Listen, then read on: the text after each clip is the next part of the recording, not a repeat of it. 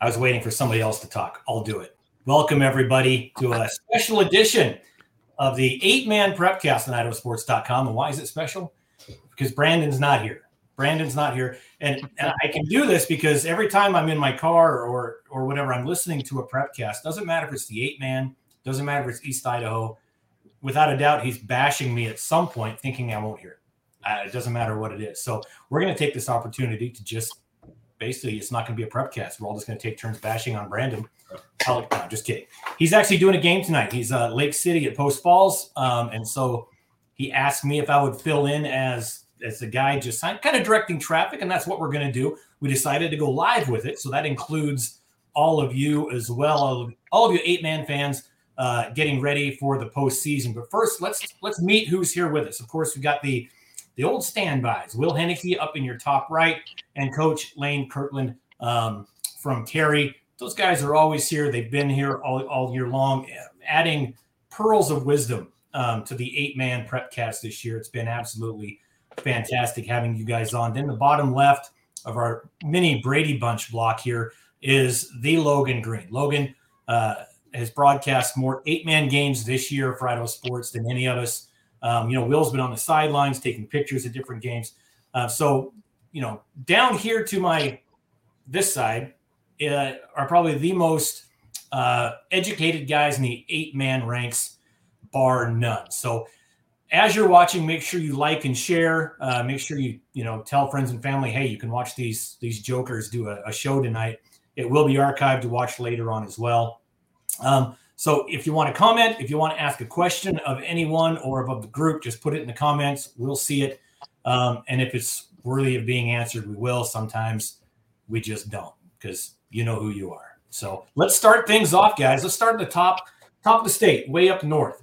Some of the best games going on this Friday night, tomorrow night. We've got Mullen Tigers, Will. Coach Spooner up there, you've known him a long time. Have you talked to him at all this year about how he's looking at the playoffs coming up?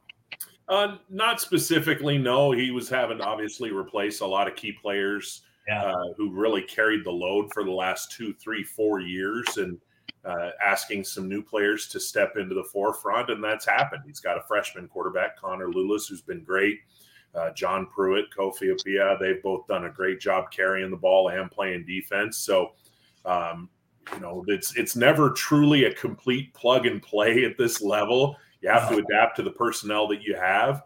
And he and Jesse Allen, the coach from St. Regis over in Montana that coaches with him, they've done a heck of a job adapting to what they do. And they just keep winning football games. Well, that's a good point. And Coach, I want to ask you that.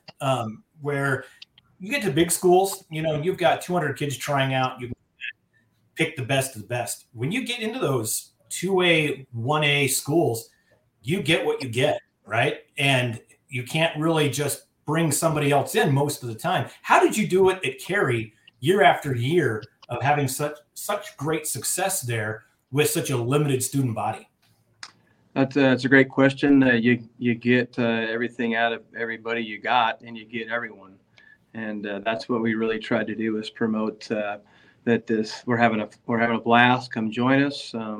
I coached the 7th and 8th grade as well, and I made sure that those kids had a great experience, and brought them along and made sure I wanted them for another 4 more years, and that kind of helped us keep the train on the track for quite a little while. But we had some great kids come along, and very fortunate in that way, for sure. Yeah, you really did. It was always fun to watch you guys come in and out of the playoffs. Looking up north, Logan, there's some teams up there as we're heading into the playoffs. They've clinched. Maybe some tiebreaker scenarios might not be involved in our Logos, have kind of come out this year and really been the team to beat up there. What have you 3 guys heard about the Knights this year? I know we've webcast a few of their games, Garrison, with our North Idaho game night. But the Logos Knights have really come out and I think surprised some people this year. Can I jump back? Sorry, I didn't get to. I wanted to speak on your Mullen conversation that you were having earlier. I can't. Okay, well then I quit. Mute him. No. Okay. So this is a question, Will, that I probably have for you. Sure. I haven't seen Mullen play this year.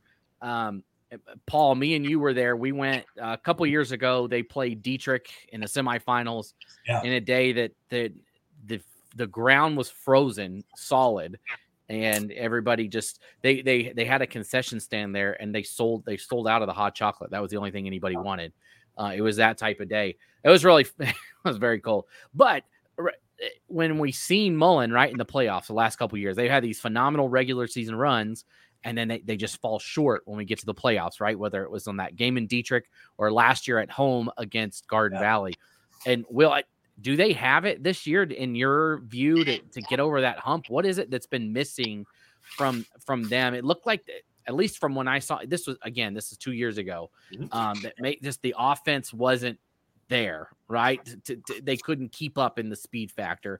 Is that something that has improved for them, or you think that they're going to be able to get over that hump soon? It's kind of like Notice, right? We see this with Notice, right? Yeah. Great regular season, and then they get to the playoffs and there's nothing there. So do you see that changing this year? Well, a conversation I did have with Coach Spooner earlier, and Coach Kirkland, I'm sure you'll understand exactly what he's talking about when he says that, in some years past, he goes, there's two things. He said, we're too reliant on the home run. We need to get better at sustaining drives, converting third downs, and wearing defenses out a little bit. And then he said, and on top of that, when it comes to the playoffs, the kryptonite for Mullen St. Regis, and this would be true of almost anybody, it's been having to travel south and play teams like Dietrich and like Cary and like Castleford.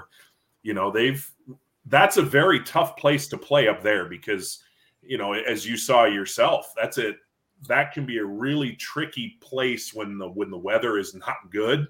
Yep. You turn that thing into a mud pit and then you just roll the ball out there and see what happens. You get down here, conditions are generally a little bit more fair. The talent may be a little bit deeper than it is up in District 1, and it's a long bus ride to come down here and face some of the teams that they've had to face in the playoffs. Yeah, for sure. That answers your question about Mullen. You got more. I mean, Mullen's always right. They've always had really big guys. Yeah, yes, and it's just one of those. It's just like it's going to happen at some point, right? It has to. They have to break through eventually. Just selfishly, I hope to see it. Right? We don't ever root against anybody, but we hope to see teams that have been right there kind of punch through to the next level. And I think they're one of those ones that's just been right there, kind of lurking on the outside, and hopefully they can find a way to get it done. I always root against the Raiders. That's kind of a general rule in my book. Not the Rimrock Raiders. Oh yeah, that's what I meant. No, of course not. No, Raiders. One thing about Mullen before we go on is he's a freshman quarterback, correct? Yes, he's a freshman. Yeah, how big is that? I mean, having a freshman quarterback. I mean, you look at Kendrick, right? They had a freshman quarterback who now is senior. And, he's done a couple of good things up there the last couple of years. As a freshman quarterback, you can only go up from there. And so they had success as a freshman, build guys around it. Coach, in your coaching history there, how many freshman starters did you have at quarterback? 0. Really? 0. We've started quite a few as sophomores for sure, but none at freshmen. That's a pretty high level of play right there. And it is. We never find that kind of athlete at that age yet. Yeah, you're right. So when you do see it, it's kind of like, whoa, it's either, okay, the first day of practice, okay, who can throw further than 20 yards? Great, you're quarterback. Put on a different jersey number. Or if you've got the guys like you always had, and I think that's a pretty good gift to have, is you don't have to put people in certain positions. So, yeah, Mullen St. Regis. With a freshman quarterback, they're going to be fun to watch over the next 2, 3, 4 years.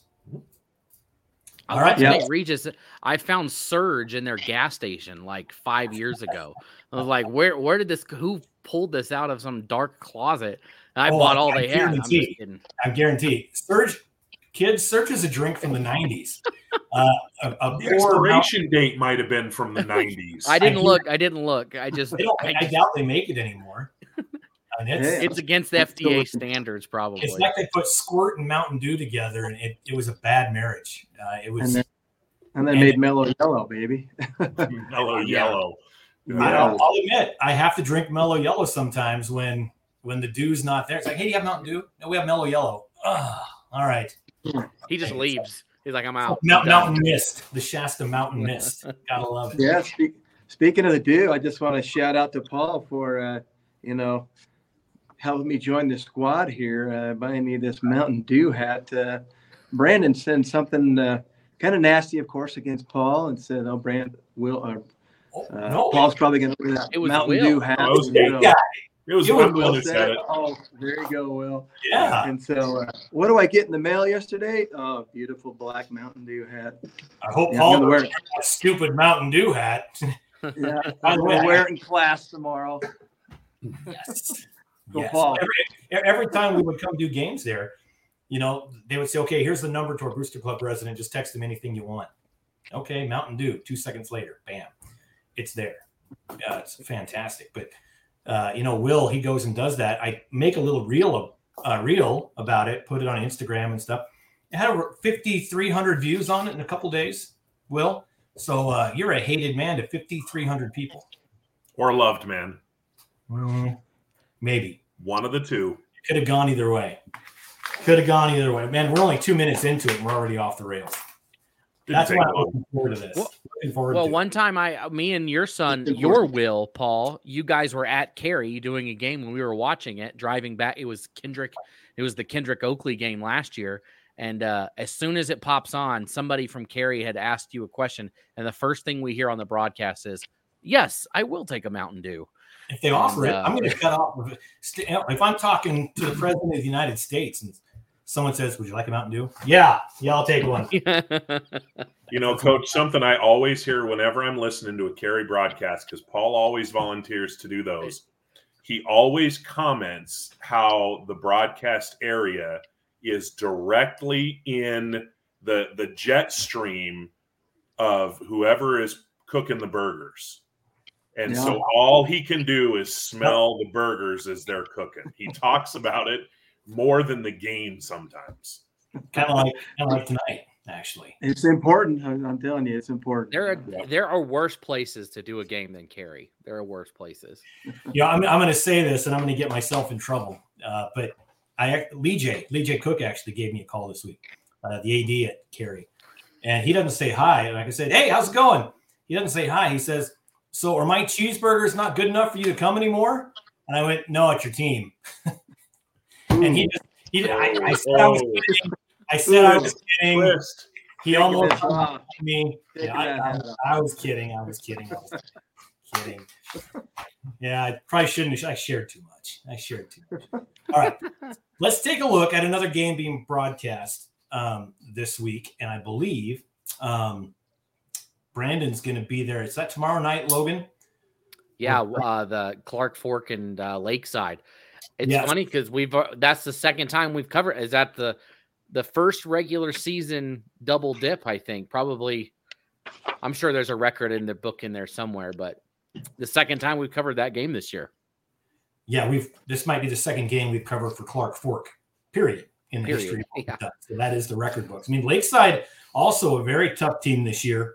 I think it's Quincy Hall, 4 rushing touchdowns last week.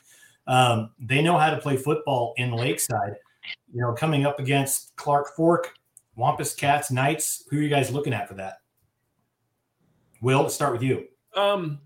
Lakeside got the first game. And one thing, I think Brandon did that game as well. One thing we talked about on this podcast after the fact was that Clark Fork head coach Patrick Young was very comfortable running that play clock all the way down, pick up 5 yards, run that play clock all the way down, pick up 5 yards, and really try and control the ball and control the clock. And, if they're able to do that up there in Clark Fork, I think they've got a really good chance to pull it off. They've got a good squad there. They had they started a little bit slow, but they played better the last couple of weeks from all appearances and from what I'm hearing. And when you're at home and you're at Clark Fork, as long as they hold on to that football and if they can control that line of scrimmage, I like their chances. Yeah, Clark Fork, it's a beautiful place as well. I went up there for that Castleford Clark Fork game last year in the playoffs, and it was fantastic. It was a good time. So Coach, I mean, it's a long ways away, but have you really kind of kept track of Lakeside up there and seen what they've done this year? I've just followed Lakeside's record over the years and seen that they do pretty well. They got some tradition going there. But I kind of like what Will's talking about there. I think a second game is hard to win sometimes, and maybe Clark Folk will make those adjustments and make a few less errors this time and pull off the win at home. That's a good point. When teams play each other in the regular season, they kind of give up their cards a little bit. There's not a lot of plays they can tuck in the back pocket for later. It's really a matter of, okay, we both know what we're going to do. You have to come out and stop us. We have to come out and stop you. And that's really when it comes down to these, first early round or end of season games and heading into that first round of the playoffs. That's really what it comes down to. I think it's not a matter of secrecy where no one's hiding game film. It's everybody knows what we've got. Everybody knows what we do. Let's go play some football. Logan, you're a transplant, North Carolina. You've lived in Idaho a long time, but you have really gotten the reputation for really knowing the teams. I remember the first year we worked together, we're driving somewhere, and I did this little trivia thing. Okay, tell me the mascot for this school. You knew them all. Sure. And so that's really the big reason we brought you into this prepcast tonight is your, deep knowledge of these 8-man teams coming in statewide. So, you and I have talked about some of those North teams. Let's work down to Kendrick, for example. You've seen Kendrick how many times this year? 3? Yeah, and they're phenomenal. I mean, if you go back to that last game y'all were talking about, though, one thing to keep an eye on is Lakeside when they beat Clark Fork that first time. Obviously, y'all said it; they were at home, but they had just beaten Wallace and just beaten Deary. They were on a 2-game win streak, came in to win that one. They're coming into this one on a 4-game losing streak. Something to keep an eye on, right? Is the momentum more on the side of Clark Fork right now? Just something to keep an eye on. But like you said, Kendrick is just, they're just the elephant or the tiger in the room, right? They're just, they are what they are. They're just good. I don't know how many we've seen them play. I've probably done 7 or 8 Kendrick games since their quote dynasty started rolling up there. And Ty Kep just keeps getting better. It doesn't matter which Hewitt kid they put on the field. He's going to score 3 or 4 touchdowns a game. I don't know what's going to stop them right now at this point.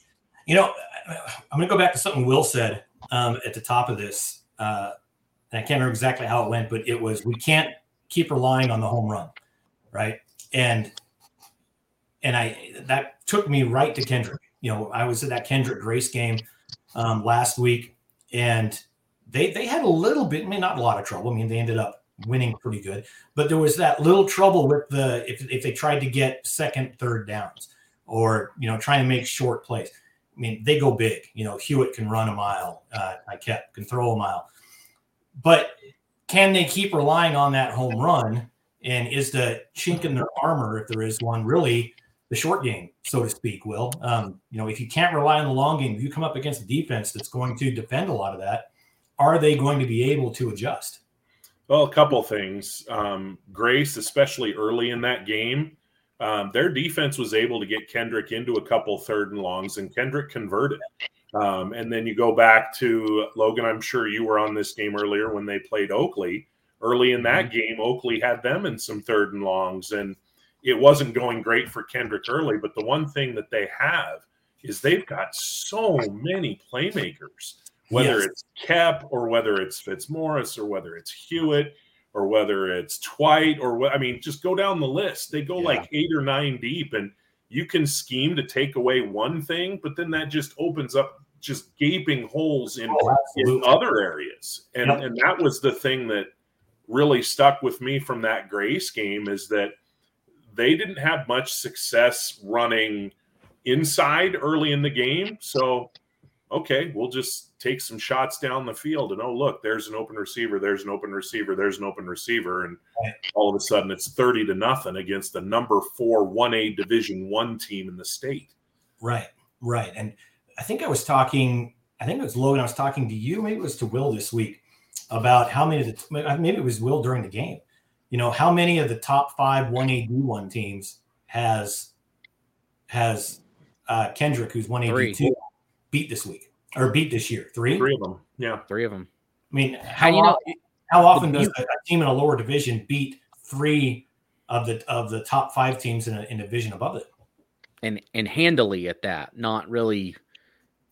In Butte County, I was there for that one, and that, unfortunately that game ended early. Hopefully everything is going well with Mr. Waymeyer. But Butte County actually got that game to a 1-score game in the second half, or 10 points, something like that. They were able to cut into it. And Butte County, that's where they're my sneaky one for 1A D1. We're kind of jumping around here, but when it comes to state, I would look out for them. Just they're the ones to hang around the best, I thought, with Kendrick this year. We will definitely talk about Butte County.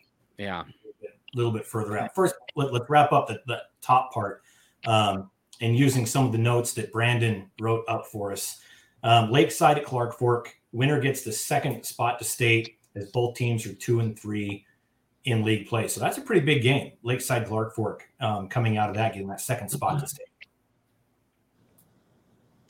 Yeah, I mean, it's a play-in game, right? It's already week 1 of the playoffs for a lot of teams this week, and it's no different for these two this weekend, right? Yeah, that's going to be exciting. Now he's got Lewis County Deary is kind of his game of the week, he says, with a lot of information that hopefully you guys read and went over. Lewis County 1-1 White Pine. It was a close game last week. Lewis County Deary close game, coming all the way down to the end with a forced fumble. But Lewis County, the Eagles, they've kind of been the District 2 version of a flyover state for a while. I don't know. Have you guys? I don't think any of you guys have seen them play this year, have you? You saw them? I went and watched them play against Tri-Valley, and it's they have 2 or 3 playmakers, and led by Gage Crow, senior running back, who's at something like 1,100 yards rushing in the last 3 weeks. So they put the ball in his hands, and they say, go make something happen. And for the last few weeks, more often than not, he has. Now they play Timberline this week. So it's Kendrick playing Deary and Timberline playing Lewis County. And the prevailing thought is that Kendrick will take care of Deary, and that Lewis County will take care of Timberline, and Lewis County will get that second playoff spot. But right.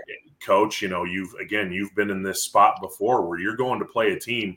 Timberline has their horseback. Rylan West, who was hurt early in the year, was injured, missed several games. Well, he's back now. And you've got 2 big, strong kids that are running back / linebackers that are going to be going nose to nose in that game. And I don't know that one's the lock of the week that maybe some people think it is. Timberline could definitely give Lewis County some trouble. It sure could. I've seen it before where players who've been out and injured have come back towards the end of the season, and they're great leaders and some of their top players, if not the best player, and it propels everybody, and they just follow that dude, and they've gained experience without him now, a little bit of depth, and then they're able to go forward and to take that enthusiasm into this big game that really matters, and maybe pull it off. Now, in the case of there is a tiebreaker, guys. Brandon sent that in the White Pine League Constitution, if 2 teams, I didn't know leagues had constitutions. First off, that's kind of cool. You need to listen to the podcast more. We've talked about it with Coach Kirkland. He wrote one. I don't like listening because you guys just bag on me. Why would I listen to that?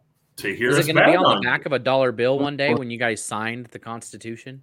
Yes. Yeah. I didn't even know you guys were still doing this until 2.5 days ago.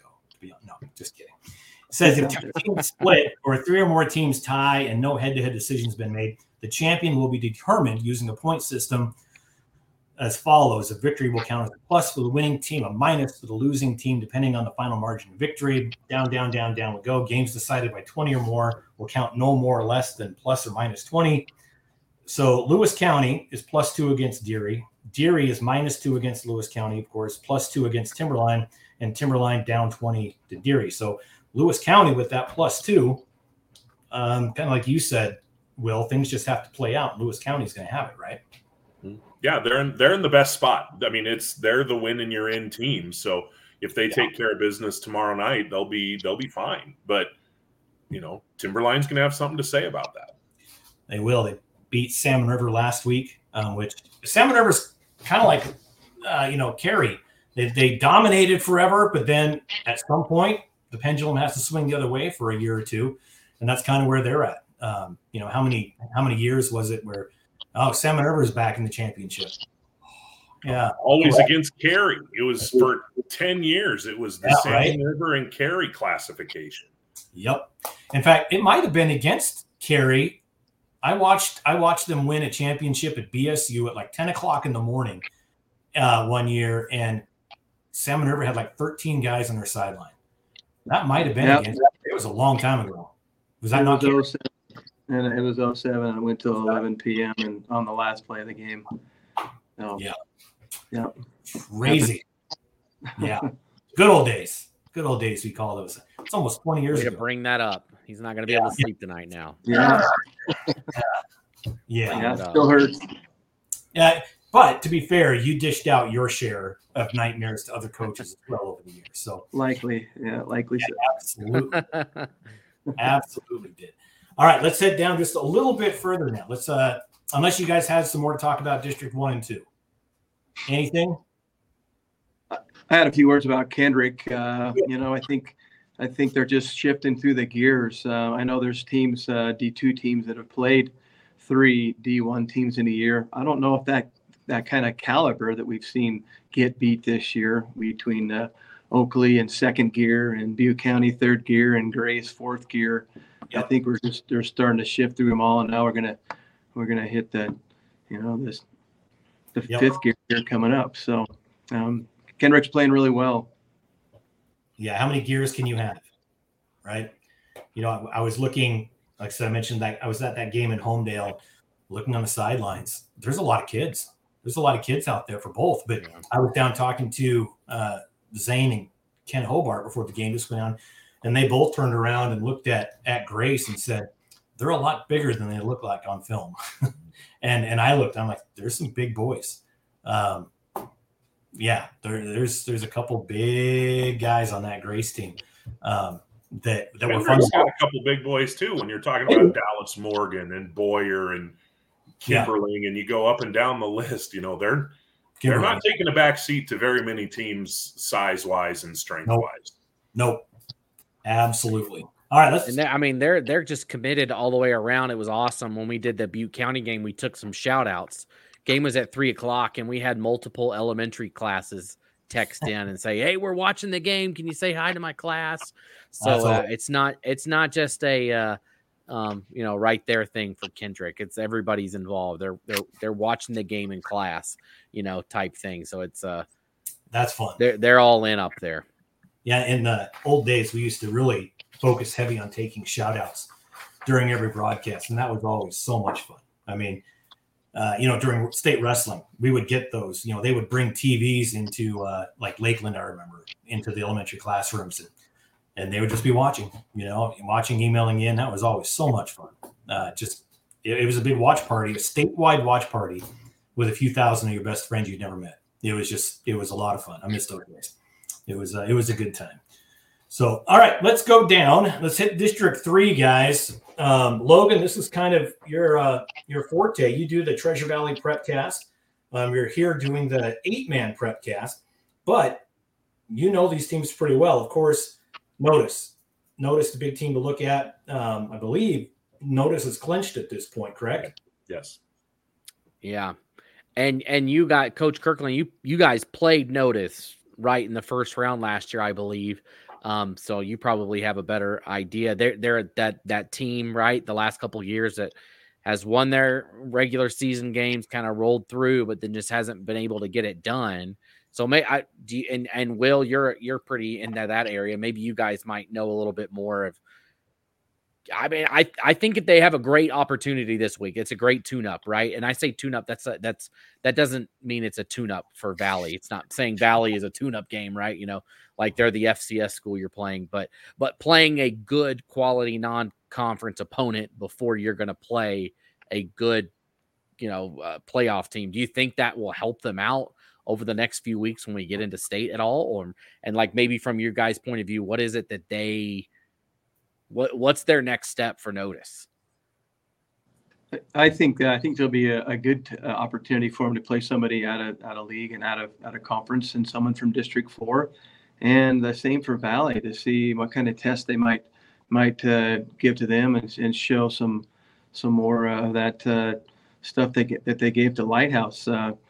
However, I know that Notice over the years, and I could bounce back clear to 92, 93, and 94, where it was they just couldn't get quite past that next level. They were 10-0 all 3 of those years, and Kerry went over there and took care of business. And then we did the same last year against a great Notice team with a lot of speed and great coaching. But I think it'll be a good matchup for both teams and Notice, and give them a good test to see what they got against District 4 and a hungry, really pretty talented rising Valley team that's doing well. They got whooped last week, but they'll rebound. Yeah. Logan, you mentioned earlier that you were talking about Mullen. You're kind of waiting for them to kind of break through Mullen St. Regis. District 3 in the 1A Division 1 classification in general, it's been a while. Notice had a team, I believe it was in the quarterfinals a couple years ago, where their starting quarterback gets hurt like 6 plays into the game.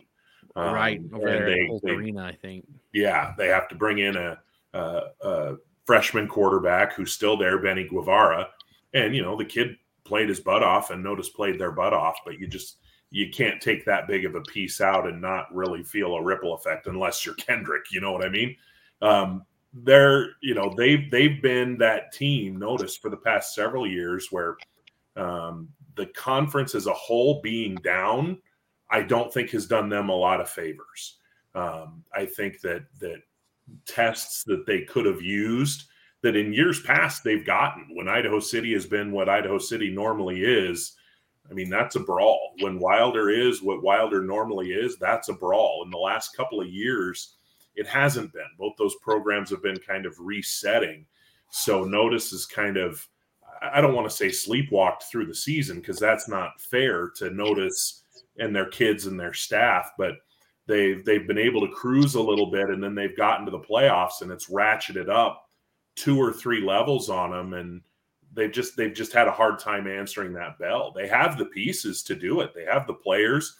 Coach Kirkland, you mentioned the coaching. Joe Woodland, the head coach there, does a fantastic job.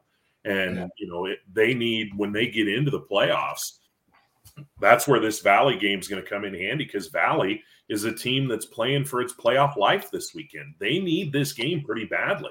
And so they're going to give Notice everything they have, which is going to give Notice a good set for, a good look for the playoffs when those get going. And one of the fun things about playing someone from out of league, out of conference, is you can open up that playbook.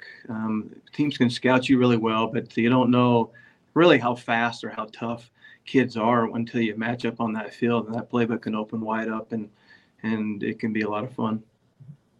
Yeah, that Notice Valley game was one that I was I'm not on a game this weekend. It's state soccer, a few other things, so I was kind of hang back and stuff. But I thought about going to do that, and I think that would have been a fun one. Now it turns out I'm going to Eastern Idaho to do some Grid Kid Championships on Saturday, so I'm leaving tomorrow. But that Notice Valley game is going to be, one that I wish I could watch. It's going to be a ton of fun. But speaking of that, there's that Tri-Valley game, guys, that I want. Logan, you've done Garden Valley 2 weeks in a row. Will, you said you've seen Tri-Valley play. Garden Valley's playing Tri-Valley for second and third. What can you guys do? Let's start with Will on the Tri-Valley side.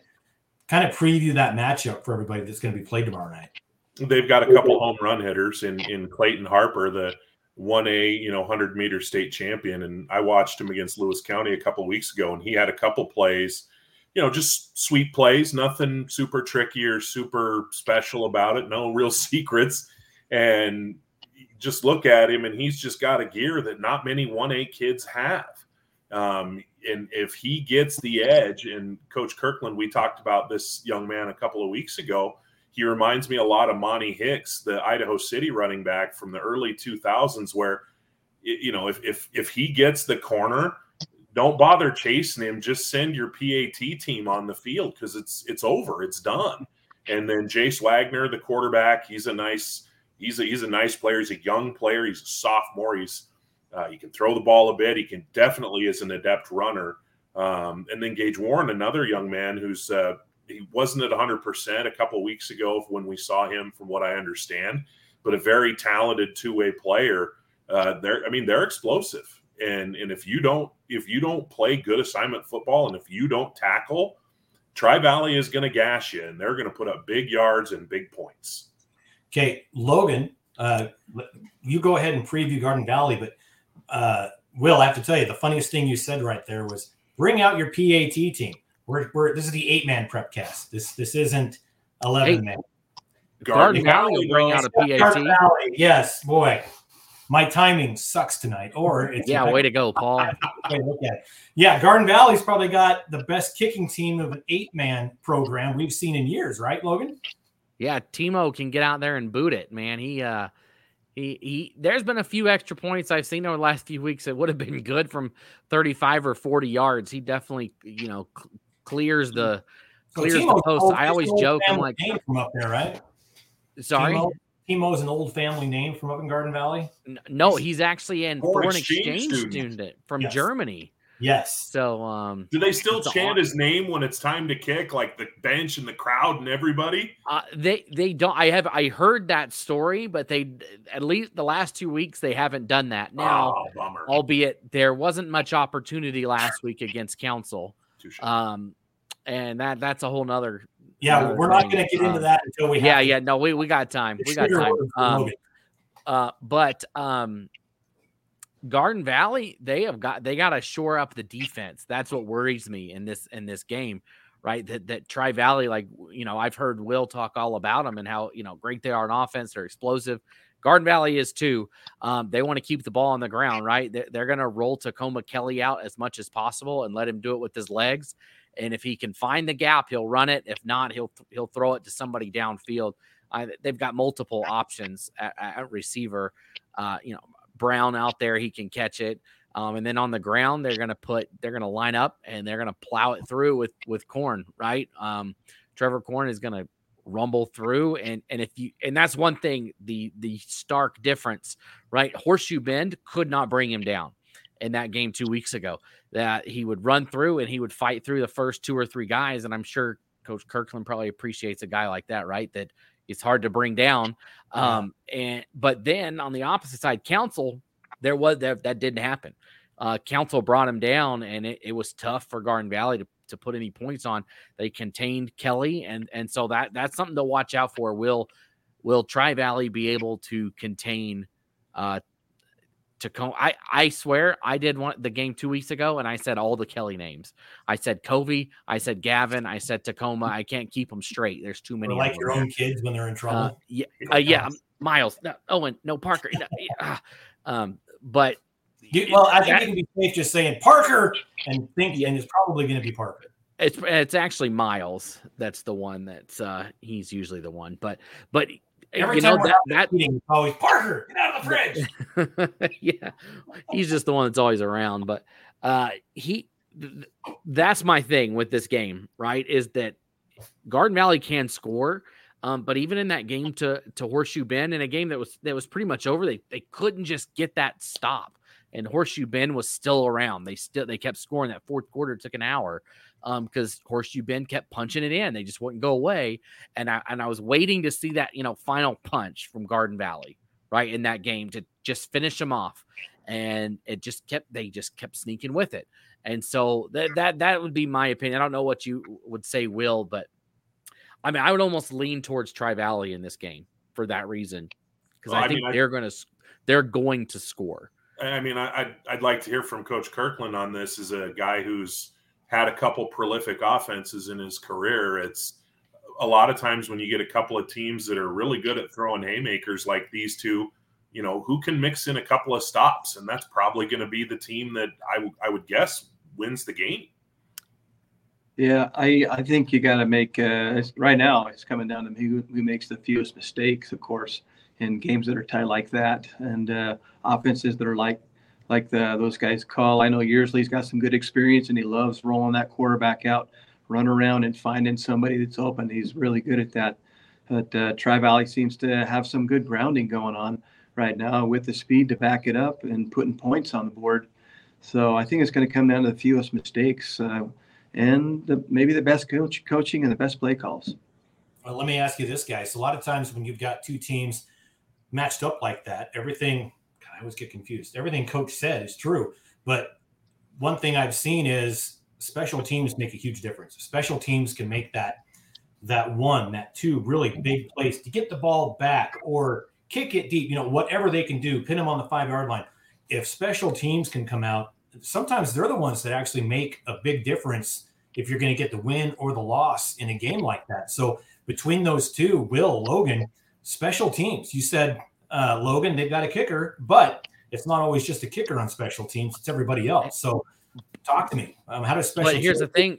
Garden Valley Council, I think, converted one of their 2-point conversions that entire game. Maybe one. If it wasn't one, it was none. I think they got one.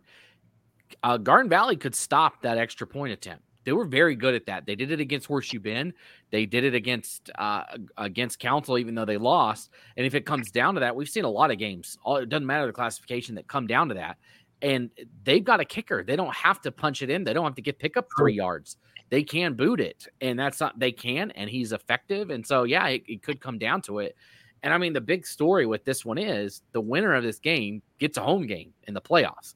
It's a big deal. You are at home that opening week, and you are going to play the second place team from District 2, right? So you're going to get we talked about it earlier, probably whether it's Deary or Timberline, you're going to get one of them more than likely having to come down here. If you lose this game, you have to go on the road and play the second place team, either Clark Fork or Lakeside. So, a couple of games we've talked about, it's a big, right? We talked about Mullen having to go on the road a lot and how that factors in. I think either one of these teams has a great shot, even on the road, up at a Clark Fork or at a Lakeside, but you definitely would probably rather be home on opening weekend. So, lots of storylines. And, if you win this game, if you can get through that to that next round, you play the winner of District 5-6 in that next game, which if you're looking at it on paper, I think I would rather play them than Camas County, who most likely is going to win District 4. Yeah, I think that the 2-3 game here, not that it doesn't matter who wins, but you're popping the champagne with the 1972 Dolphins that you're not on the same side of the bracket as Kendrick. You feel like you have a little bit easier path to maybe make a deep playoff run, whether that means you have to go to Clark Fork or whether that means you stay at home and you play Lewis County. I think that I think both teams very quietly, when no one was listening, would agree, you want to win the district championship, that you want to win the long pin. There's pride in that. But both those teams right now are looking at Council saying, have fun on that side of the bracket, because that side of the bracket is lining up to be a beast. All right. Hang on, Logan, crack your knuckles. Hang on. Yeah. Oh, wait, I got to introduce this, Logan. So Logan has been fired up on Council, not on Council, but the situation that Council is in. Okay. Logan, I'm going to let you explain it. And then I really want to get some perspective from Lane as a coach, and then from Will as a longtime advocate of all of this. Now, remember that 1AD1s have moved on to the Max Preps rankings. 1AD2 is the only bracket, I think one of the only brackets left in any sport that's the old school, right? You know where your seed is going to be on the bracket. So in 1AD1 with the Max Preps rankings, I'm going to say the word that triggers Logan and go, Council and Max Preps, go. Yeah. Well, so in this, I would love to hear, Coach Kirkland, your point of view on this. I'm going to jump in real quick again. The people that are watching, if you've got questions, comments, shout outs, kick them into the comments as you're watching, and we'll put them up on the air, especially when we get into this topic of Council. Sorry, didn't mean to interrupt you, Logan. Go ahead. So Will, you hit on it, right?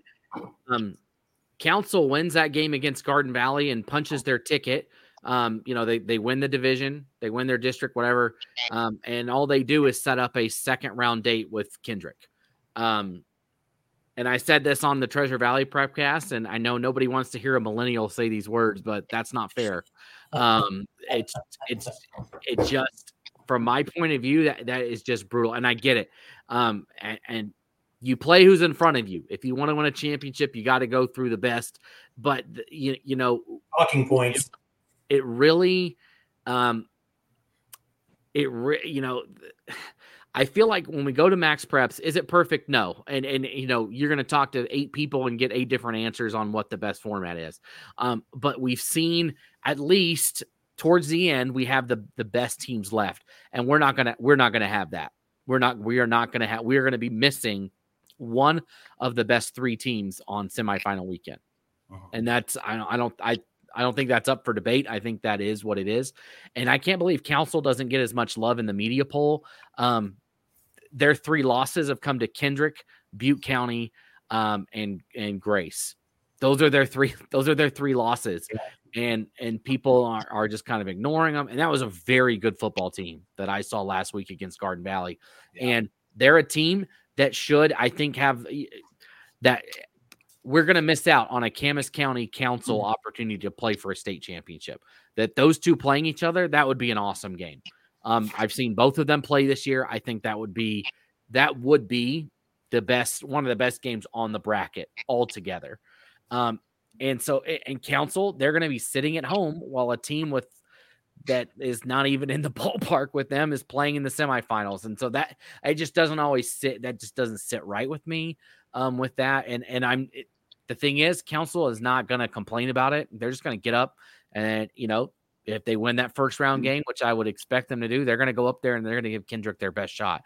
But that doesn't take away from the fact that is, it just, when you look at it, you could put Camas County has been number 2 all year long, right? But I really think, seeing them both, that Council, there's no reason that they couldn't be in that conversation for that number 2 spot. And we could potentially see 1 versus 2 in the quarterfinals. And I think that's not, to those kids for Council or Kendrick, let's say Council beats Kendrick, right? That should be a championship game or a semifinal matchup, right? I think that I'll get off my soapbox, but I know the guys in Council have been looking at that, and they might not want to say anything about it and look petty or whatever, because that's what you're us, and that's what I'm for. I'll take it. I have no shame. I love to complain, so here I am. And so I'd love to hear your thoughts, Coach Kirkland. I don't know if you guys were ever in a situation like that where you got a 1 versus 2 in the quarterfinals or something similar, and how you deal with that. And you're just going to go out and do your best, but there's something about playing a state championship game that even if you don't win it, you're there. You played for a state championship that potentially one team won't get a shot at. Right. My thoughts on that are, and being in the D2 for a long time, and having a set bracket before you could see where you were going to end up in and know if that was going to happen or not. I don't know if I've seen that happen in that bracket in a quarterfinal that I can recall. I'm sure it possibly has, but usually that team gets to the semis and you get a shot at least going to the title game. It is unfortunate that one of those great teams has to stay home. It can happen in Max Preps as well. Even in a semifinal game, you don't get the 2 best teams in the state championship. And you're not talking about last year, are you, Coach? You're not? No, of course not. Of course not. Anyway, that's just the way that it goes, and you just got to play your best game. And the road to the championship goes right through the middle of the sewer. So hang on and do your best and finish with pride wherever you end up, and just be proud of where you came from. Now, Will, one thing that I think Idaho needs to kind of wrap their heads around or change their thinking on now that we're using those rankings versus everything else is that rankings or the Max Preps seedings, right? They're not rankings, even though you would hope they are, but you're looking at seedings versus rankings. And they're 2 completely different things. And unfortunately, everybody looks at rankings and goes, well, here's 1 through 8. How come number 18 is here and whatnot. But unfortunately, I don't think it's a good thing. I think that we are at a point now where rankings do not equal seedings when it comes to state tournaments. So, go ahead and kick in your thoughts on that with what Logan was saying about council and stuff. But you've been in the sports media, longer than I have. I met you on the sidelines at a Homedale game in 2000 before we were even, 5 years before we were broadcasting. I was taking pictures. You had a $100,000 camera on your shoulder. 100,000 pounds, not $100,000. But that's where we met, right? And so you and I have been in the game as far as sports media a long time. We've seen a lot of changes happen. We've seen good things and bad things. So I'm really anxious to hear what your take is on that. I agree with what you're saying in that rankings that are generated by people are rarely, if ever, going to match what a computer is spitting out based on data. And I think that one of the biggest problems, issues, pick your word, is that we don't know exactly what goes into that formula. So if you're a coach for one of these teams and you're trying to kind of figure out in your mind, how do I put my team in the best possible position to do well in these rankings? Like if I lose, is it going to matter if I lose by 8 or by 12? Is it what's going to matter? What's not going to matter? I think that hurts. The one thing I struggle with, and Logan, going back to what you said, and Coach, maybe having been in the D2 ranks for a long time, maybe you have a good answer that I've never heard. I'm fine with kind of predetermining that opening round, if you will. But then at that point, once you've played the opening round, how hard can it possibly be to get a representative from each district on a Zoom call Sunday morning for an hour to seed those remaining teams 1 through 8? How hard can it be? How long can it take? I know that maybe, and I'm throwing you in there just for sake of example, Coach Kirkland, maybe that's not something you would want to do. Maybe that's not something that Mr. Cook would want to do. But determine a representative to represent your district and go in there, and if you have to be an advocate for your rival, you're an advocate for your rival. But what you're doing is you're really advocating for the best matchups, 1 through 8, to give the teams that deserve the number 1 ranking, the number 2 ranking, the number 3 ranking, whatever it is, get the right team on the right line going forward. And there just seems to be a resistance to doing that.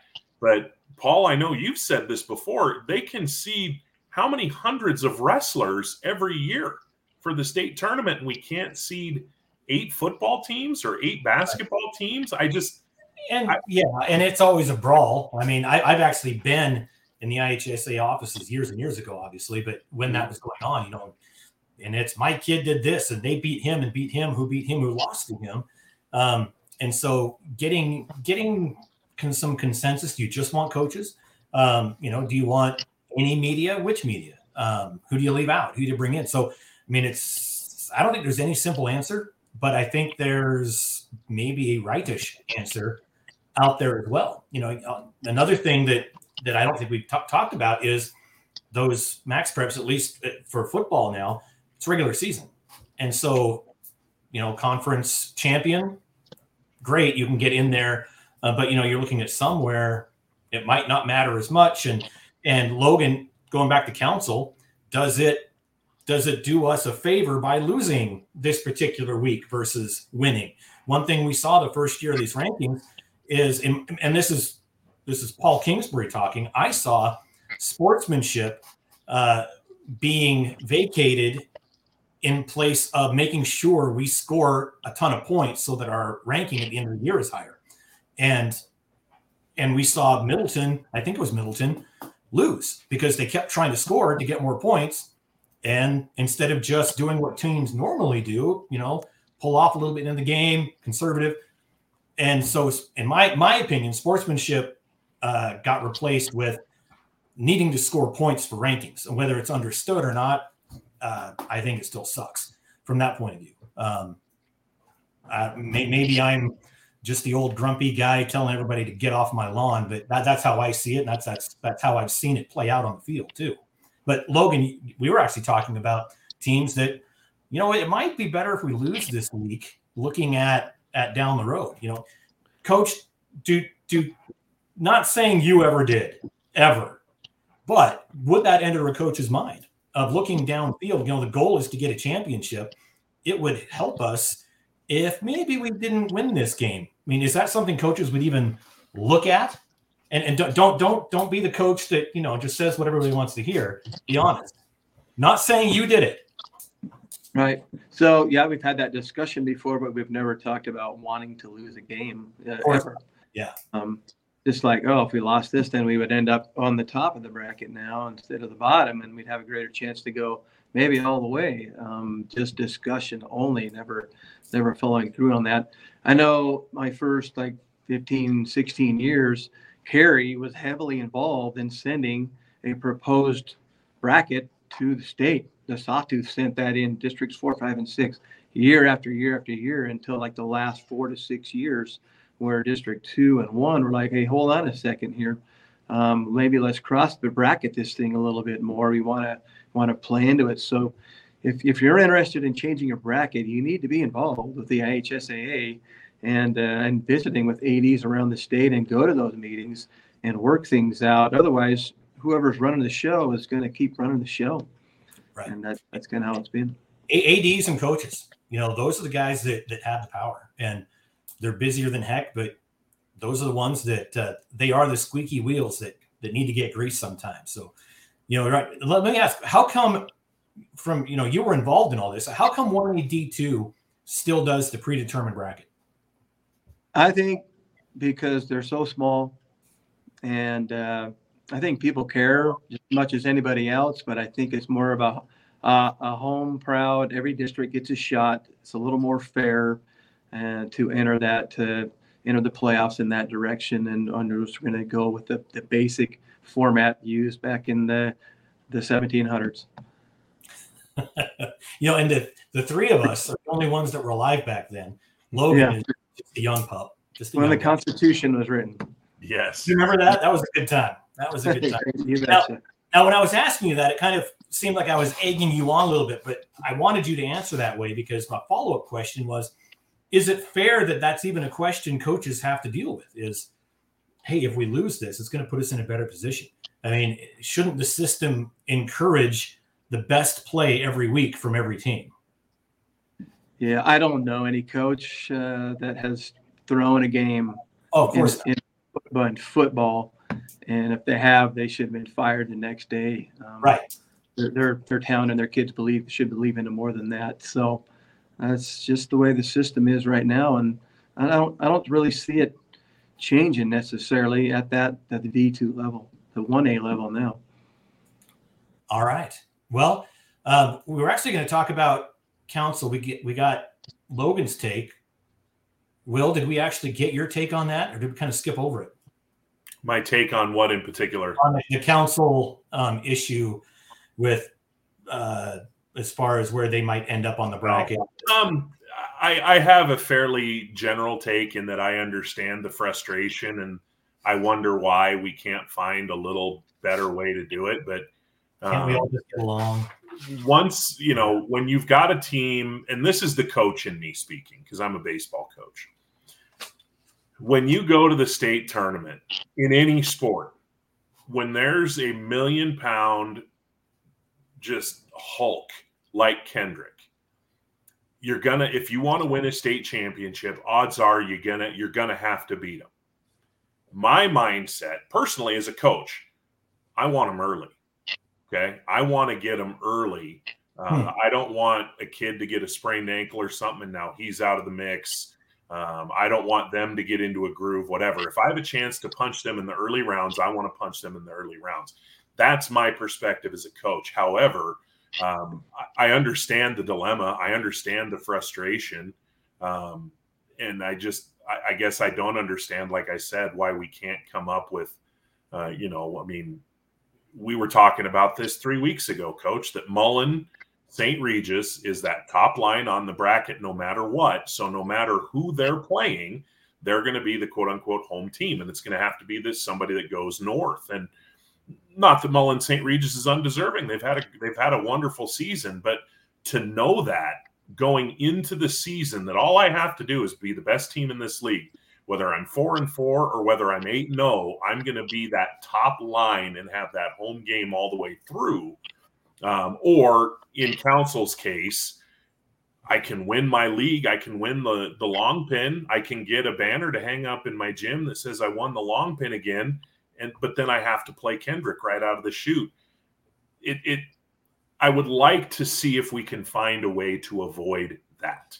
And it's easier said than done. Coach, you made some great points. I'm sure travel comes into the equation, trying to make that as equitable as possible, because, jumping on one of those yellow buses for 12 hours is not in the best interest of anybody.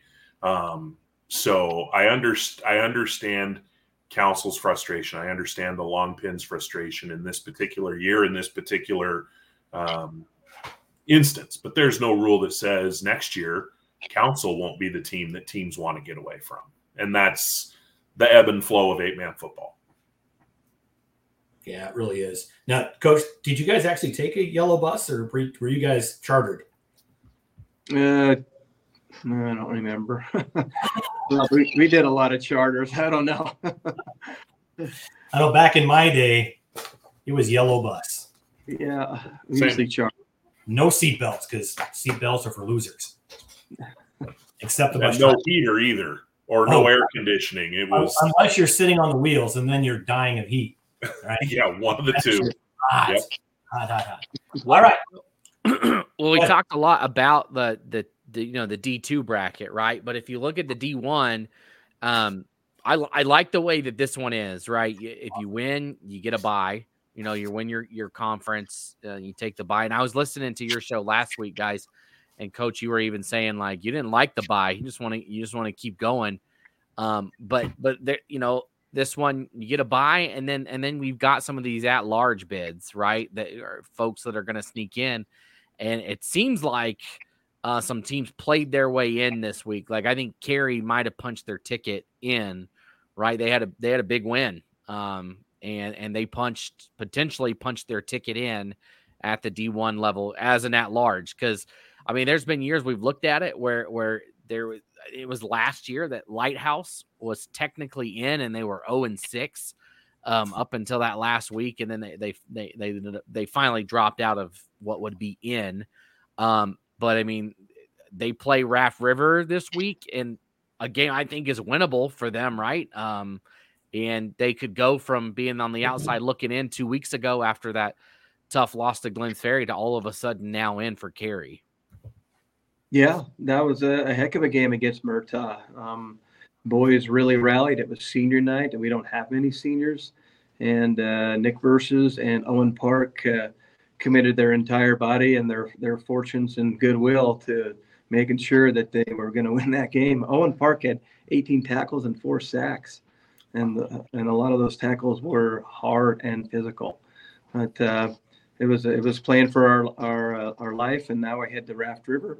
And still playing for our life, and we'll see how that ends up with 2 good teams there on the road with Raft River senior night. And speaking of Raft River, we had talked about Waymeyer from Butte County getting injured. There was a lot of support going out for them. Raft River painted number 13 on their field, which is very cool in honor of Waymeyer. So good for them. I like seeing that sportsmanship between rivals, really. There's things bigger than football out there, and it's good when those communities can come together like that. That's probably one of my favorite things about 8-man football, small town football, is tell you what, when you are on the field, you're at war, right? You're black, you're white, you're red, you're blue, doesn't matter. And whatever color you're sporting, it's enemies. But as soon as you get off, you know what, you care about each other. You would walk across burning coal to help the other town out if you had to. So, you live it all the time, Coach. From the outside looking in, that's got to be my favorite part of 8-man football. It's just the small town camaraderie. Right. And on early Monday, Chad Evans texted me wanting Coach Saili's phone number, and that message to be conveyed was, hey, we're going to feed you guys after the game. So stick around and make sure that you bring your whole bus load there. So pretty cool. That's awesome. Yeah, that's way cool. All right, before we head to District 4, I have to keep going back to Brandon's notes, or else he'll be mad at me if we don't use some of them. Notice is there, right? The second playoff spot come down to Idaho City at Rimrock. Brandon really wanted one of us to go do that game down in Bruno. Winner gets it, loser does not, as far as that second playoff spot. So I have not seen those two teams play, Idaho City and Rimrock. One of you got Logan. You did an Idaho City game, right? No, we haven't. We haven't done Idaho City. We did one last year against Notice, but no, I haven't seen the Wildcats yet this season. Okay, so Will, in that game between Idaho City and Rimrock, going for second, who comes out?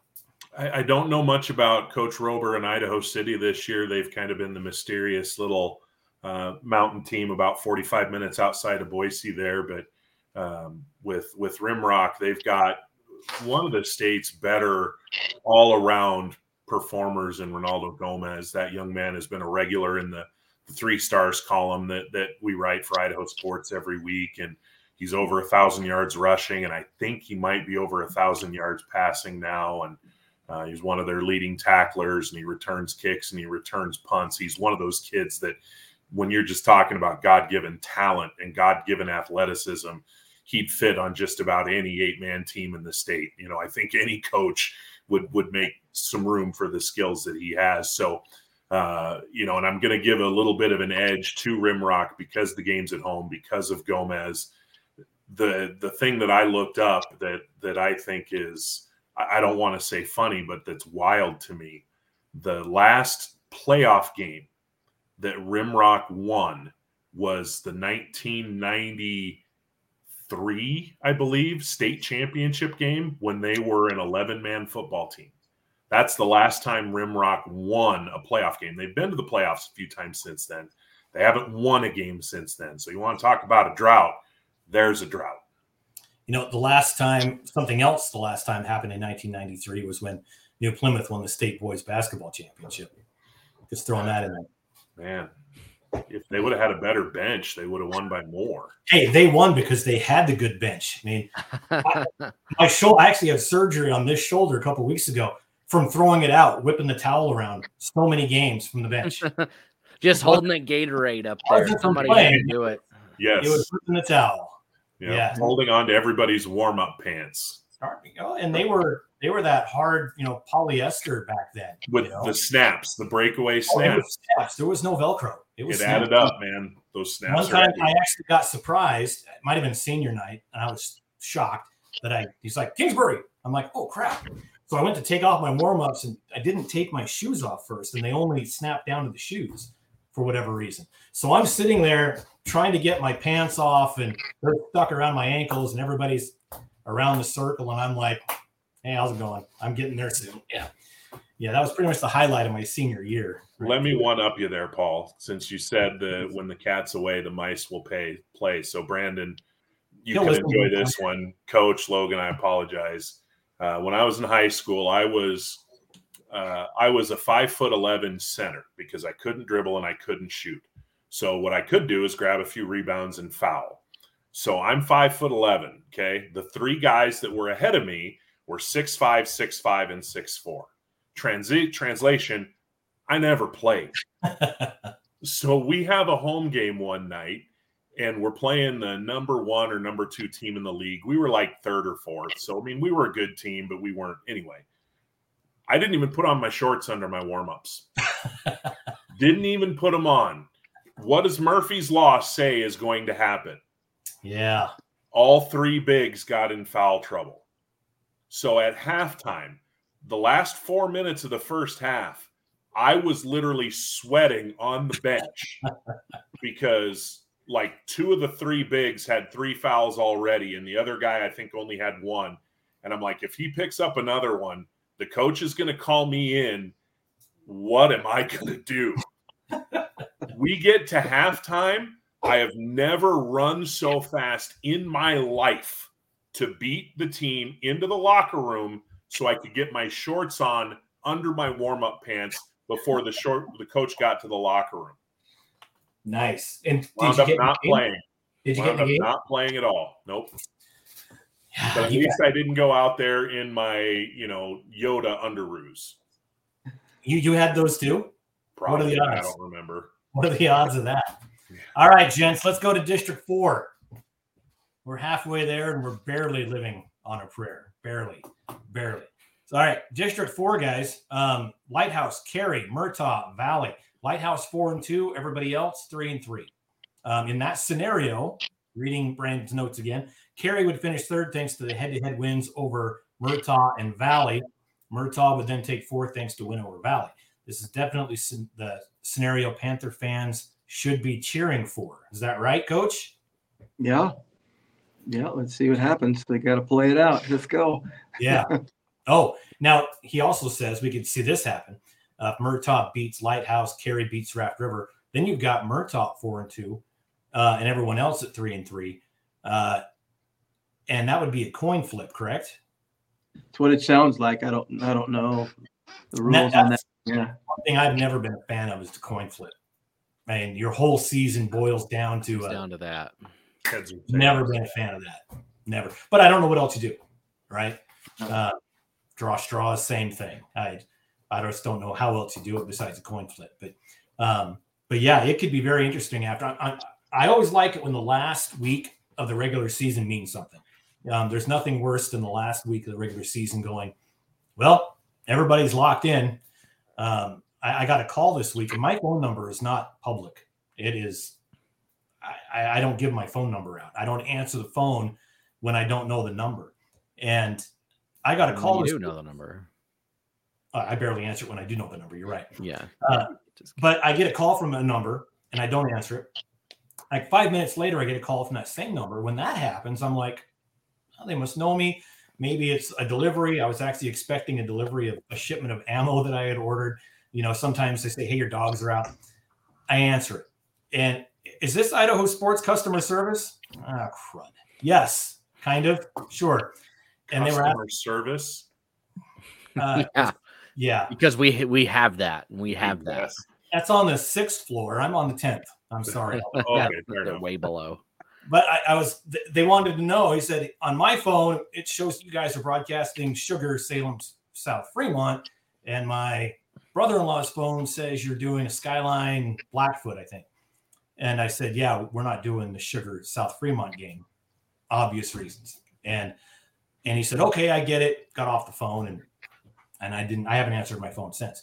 But the point there was we schedule games at the beginning of the season thinking, okay, we really hope these are good games. And when we get to the end, sometimes we move things around because, Sugar, Salem, South Fremont might turn out, it might not be the best game on the schedule, so to speak, for the last game. So I really like that a lot of these conferences are really coming down to the finish. It can really change things with this team and the work, all kidding aside, the work that Brandon puts into this is phenomenal. He spends hours upon hours putting together all this stuff. So do yourself a favor, make sure you go to Idaho Sports and read that bracketology article that's on there. It's a wealth of info. So looking at it, Murtaugh, Lighthouse, Cary, Valley, we've talked about these teams a lot coming through. Which scenario do you see it happening? Do you see where Lighthouse is 4-2? You see Murtaugh 4-2, guys? Logan? Who knows? It's just shuffled around. I feel like the middle, right? Because Cary, right, beats Valley. 8-6 was that game.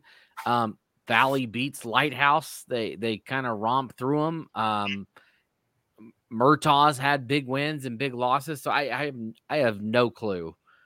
It just is a toss up, right? At this point, I think Cary probably takes care of business against Raft River. But then Lighthouse Murtaugh, that game is, I think, is a 50-50 split. I don't know what you guys over there think, Coach, if you guys are thinking that that's kind of how it is looking, but at least from my view, that one looks like it's very up in the air. But the thing is, what's good if you're District 4 and not good if you're District 2 is that even if you lose this game, there's a couple of at-large bids at stake, and they're probably both coming from District 4. And you could see a 2 or 3 win Cary team in at that last spot if they are an at-large team over a 5-win Prairie team up north. So that's just the max preps for you. Now that's because of how strong District 4 is, right? I mean, yeah. State championships have run through District 4 for the champion for the past 3 years. And in 2 of those, it was against a conference opponent. And last year, the state championship might have been in the semifinal that nobody's talking about, right? And it was 2 District 4 teams. So it is what it is. It's the best league in the state at that level, right? And so even if it doesn't go the way, if Valley ends up on the bottom and they don't get the auto bid, if Cary doesn't get the auto bid, I think all teams are probably feeling pretty good, at least at the at-large situation. Well, if you look at the standings right now, it's Lighthouse, Murtaugh Valley, Cary going into this weekend. So Cary's 2 and 3 on the bottom. In one scenario, Cary could move up a spot into third. In that other scenario, where Lighthouse beats Murtaugh, Cary beats Raft River, bam, they're 3 and 3 in second place, right? Or at least tied with a chance to win that coin flip, So everything, especially you get those smaller conferences like that, but in District 4, Coach, everything, it's really do or die when it comes to that last week of the season. It is, yeah, and it is exciting. That does get you ready for the playoffs, but you do know you got to play your best football, or you're gonna suffer in the bracket, or maybe not make that bracket. So the Lighthouse Murtaugh game, I agree with Logan. It's a 50-50, and I think it's going to come down to who has the greatest mental fortitude. I know both teams had their heads down when the butt kickings were on, and a little before that, from what I witnessed and from what I heard from the Valley coaches as well the other day. So mental fortitude and the fewest mistakes. Likely the same between Cary and Raft River. On the road with Raft River senior night, Cary will have to play a good error-free game and execute cleanly, more cleanly on offense than they have throughout the season. Defense has been scoring a lot of those touchdowns. The first score we had against Murtaugh here was a scoop and score on a blocked punt, and the second was a kickoff run back. So we've got to get that ball across the goal line on offense as well. But Raft River has a great scheme. They have some great play callers and have some great kids in those positions. So all 4 of those, or 2 of those games, are going to be great games to see where we end up. Now, Will, we've talked about what happens, in a 2, 3, 4 spot.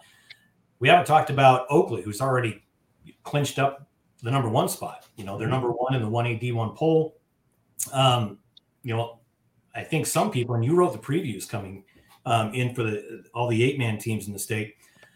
Looking back before the season started, is Oakley where you thought they would be as a team? Yeah, I don't think they got there the way I expected them to, but yeah, I think so. Kyler Robinson has done a really nice job stepping into that role as quarterback, taking over for Porter Pickett, who was an all-state performer last year for Oakley. And the thing that I think, whether it's been, I assume it's by design, but I've never talked to Coach Brendan Jones about this, so I can't say unilaterally it's by design. They've got so many good playmakers when you're talking about Isaac Cranny and you're talking about Bridger Duncan. You're talking about just all these kids that can make plays. Yeah. They're very Kendrick-esque in that regard. They've kind of been able to bring Bryce Sevier along. I don't want to say slowly, but they've kind of been able to pick their spots with him. They haven't had to lean on him and take a bunch of tread off the tires by having him carry the ball 25, 30 times a game and go play middle linebacker. And so they've picked their spots with him. They needed to make a statement last week against Valley. And so Sevier comes out and has a fantastic ball game, picks up 5 touchdowns and a couple of 2-point conversion runs when the team really needed it. So, to have that ability to be a really balanced team in the postseason where, say you like to throw the ball all over the place. place. It's a driving rainstorm and the field's a mud pit. Okay. You need to be able to kind of tighten it up a little bit and run the football. Yeah. Oakley's one of those teams that I think is going to have the versatility and the talent to do either one of those things as circumstances and as defensive schemes dictate. All right. Well, District 4 is going to be a fun one to watch, as always, in that 1A D1. Let's talk about the D2s. And we have quite a bit. We haven't said much about Dietrich this year, Hagerman. We've talked about Camas, Logan, and Camas is a team that you've gotten to see this year, correct? Have you seen Yeah, you and I were. Yeah, we were there together when they played. You were with me. I don't remember much of that game because I was troubleshooting and logging into guys' laptops the whole time, and so you really had to carry that. Well, like always, you were carrying the broadcast while I was doing other things. But again, Camas, kind of like I think I said Lewis County was kind of the equal to the flyover state in District 2. Camas has kind of been that way in District 4, but not anymore. The Mushers are for real. Yeah, and I mean, I talked so much about Council that I glossed over what Camas County has done. You were just waiting to get here. They were right in that game with Butte County. They led at halftime. I mean, it's back and forth affair. That was a wild game. I think it was 4 straight offensive plays went for touchdowns, 4 in a row. Camas County scored, and then Butte County scored, and then Camas, and then Butte. It was wild. They just ran out of gas in that game. Right. Butte County's a big team. They just ran out of gas, and they're a team that can make a run to the state championship and can go up and play Kendrick. And I think they could probably hang with them and that they could be there. They're a good team. And this might be the year for them to make that push. I mean, they've kind of just rolled through their schedule so far. But I'm curious to see Dietrich and Hagerman, right? When we get into playoff time, how are they going to look? Hagerman's beaten some folks, right, out of conference.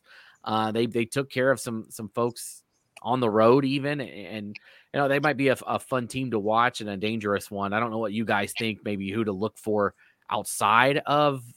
Everybody knows Camas County, right? But outside of that, where those two teams, Dietrich and Hagerman, where they may be able to make a mark at state.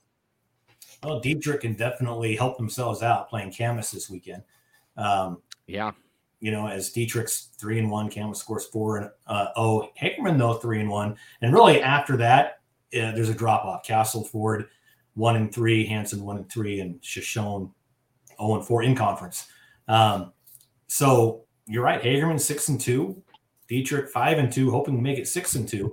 That Sawtooth Conference 1-3, 1-4. There's a lot of talent in those 3 teams, Will. So behind Camas County, who do you see really picking it up after that? Dietrich again? Well, Hagerman beat Dietrich head to head, so you have to at least, out of courtesy for that, you've got to give the Pirates their due. They are most likely going to end up as the 2 seed coming out of that division for the playoffs, and good for them. They've been slow building back to this for about 3 or 4 years now, so it's nice to see them able to finally get there. That said, Dietrich, it's coach. You've gone head to head with them a few times over the years. They just know how to win there. And Connor Perkins and Torgerson, the lineman, they've got some kids that can play some football. And if they are 4C, if they are on the 4C line in the playoffs, and I'm playing 4C in the first round, I'm not going to feel super comfortable about that matchup. It would be Council. If it ended right now, that's what it would be. Yeah. Yeah. Yeah, that District 4 has always produced some pretty good teams, even in the D2s there for a long time. And Dietrich seems to rise and find themselves every game that they progress throughout the year. So they're playing good football right now. Well, if Camas does follow through, and if Camas beats Dietrich, it will be Camas, Hagerman, Dietrich. So there's your ABC coming through there. If Dietrich wins, if they pull out the upset, it forces a 3-way tie. It's been a tiebreaker scenario in the Sawtooth Conference with a Kansas City tiebreaker. Brandon says the league's ADs are exploring using other criteria, such as a point differential or a coin flip to resolve the tie. Coach, would you rather have a Kansas City playoff on a Friday afternoon at 5:00, or would you prefer a coin flip? If it's for number one, we did a coin flip one time, actually, in 2015. Really? We did, and it worked out for us. We won the coin flip. The double-headed quarter. Yeah, I hate when that sneaks its way in there. Dang it. It's in the trophy case, too. Yes. Yeah. I've never been in a Kansas City playoff, so I can't really speak to that. So, with the Kansas City playoff, you're playing the week of your playoff game, right?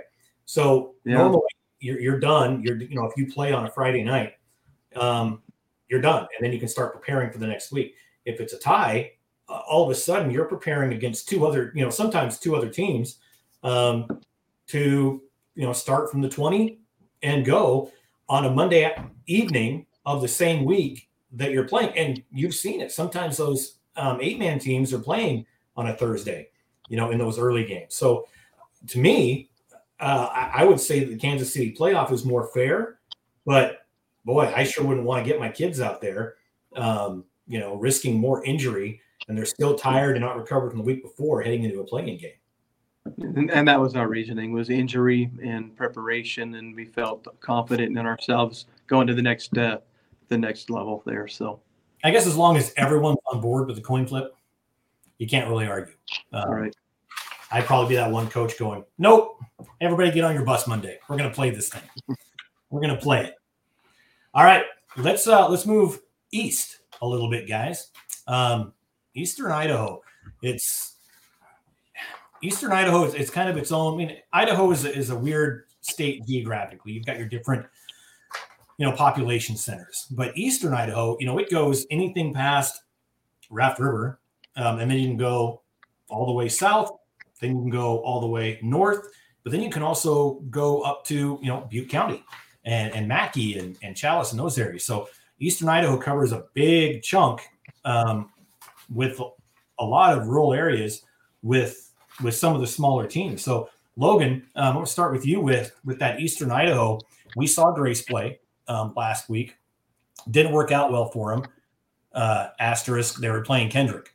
Do you see them bouncing back heading into, last game of the season into the playoffs?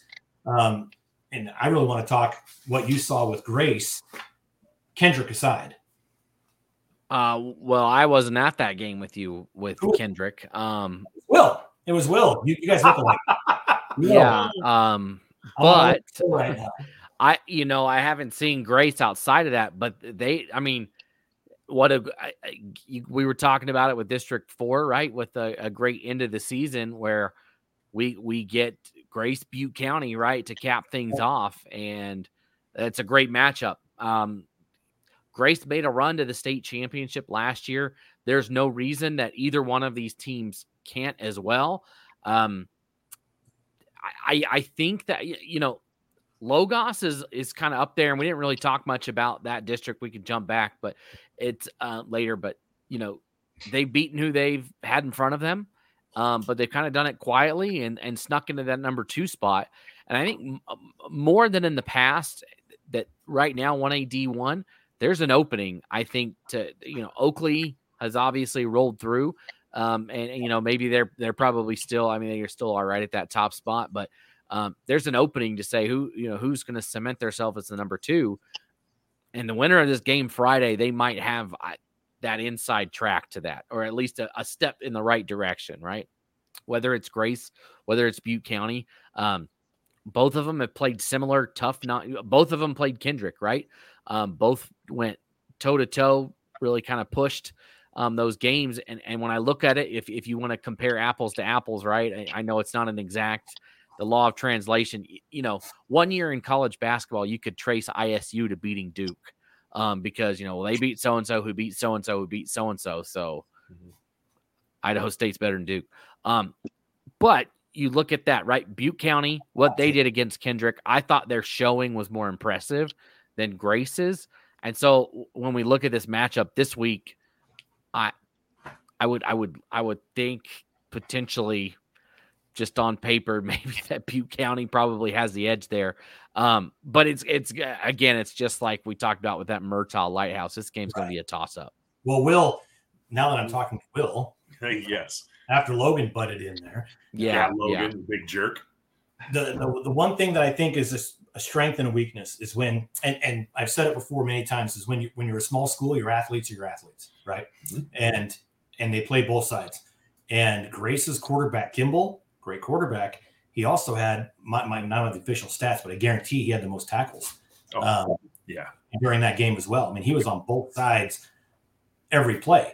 So that's great. But also when you get against a Butte County, when you get into the playoffs, how tough is that, for Grace to have your quarterback playing so much, get to the third, fourth quarter, it's got to be almost gassed. Yeah, he was, and he played the whole game Friday. Grace didn't go really deep into the bench at his particular spots, and you're right. I never saw official stats, and Grace is one of those programs that plays it pretty close to the vest as far as sharing that type of information. But part of this was the nature of Kendrick hitting a lot of plays downfield. And Kimball plays a defensive back position. He probably had upwards of 15 tackles. Yeah, and they were good tackles too. They weren't cheapies. He was having to go in there and bring down some big, strong runners. But he's a nice player. Cutler, the running back / linebacker, the Cleggs they've got some players for sure. The thing that I'm really curious about with this game is the emotional hangover of, they got bulldozed, and I'm willing to bet you if you were to talk to Coach Zane Hobart or a few of the Kendrick players, they'd tell you, hey, we flat out missed some stuff. Yep. I can think of 2 or 3 plays myself where, a receiver turned the wrong way, a pass was underthrown, a block was missed. Right. Otherwise, there's 50 more yards. And meanwhile, Grace, just until the fourth quarter, they just had a hell of a time getting anything going. And as was mentioned earlier, Butte County got down big early, fought their way back, and got back in the game. So I feel like you play the transitive properties like Logan was playing. And the fact that I'm just a big Butte County fan this year, I think that this is a team that has a chance to do something. They've made a change at quarterback. Keaton Archibald now at quarterback. They've moved Razor Duke to running back to take care of to highlight his running skills a little bit more. Right. And I think that if you put Oakley, Butte County, and Logos in a hat right now and pulled out any one of those 3 names and say, this is your state champion, I don't know that I'd be surprised. I think any one of the 3 of them, I think, are capable of doing it. Would you use a Mountain Dew hat for that? Coach Kirkland's, yes. Not yours, because you've been wearing that thing for a long time. Oh, it's ratty. Trust me. Yeah. I feel weird wearing it tonight because you can't see the dirt, but it's, you can see it. Okay, you good. I can smell it. Good, yeah. It's seen some miles. Yeah. But you put that out there for you, Will. There you go. I like it. New hat smells still. It's fantastic. Those Cleggs, Ty Clegg, big dudes. They're massive. And, they did their job during that Kendrick game. They laid some hits. They came through when they were supposed to. So coming into that, that's one thing that head coach Thorngren has to be looking at is, okay, protect our quarterback, guys. You have to give our quarterback time to do something. Instead of a 3-step drop, it's 3 steps looking up at the stars sometimes when that doesn't happen. And so that's going to be a fun game as well. We're talking about fun games at the end of the year all the time, but those are teams that we really saw. So Logan, looking more into the other teams in that conference, who do you see maybe getting placed on the bracket that might surprise some people? You look down the list, right? 1A D1, the way it's set up.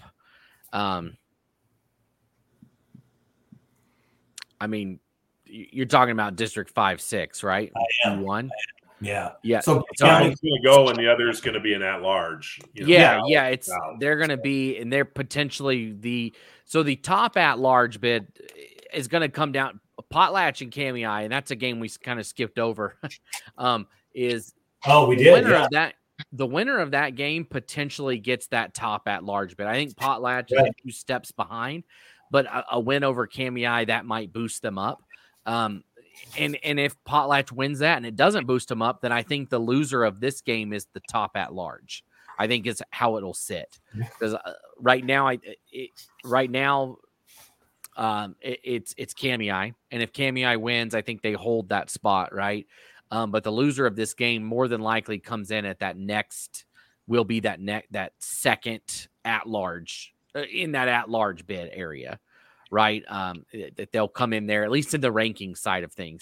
Right. And so, I mean, it goes back, if you jump around there's going to be a team with a winning record more than likely left out of the playoffs because of that at large situation. But Butte County or Grace right now, the way it's set up, if Butte County were to win, they're the number 2 seed. They have a bye. Grace would be the 6th, and right now it would have Grace match up with Cary if everything was chalk and there was no dramatic changes.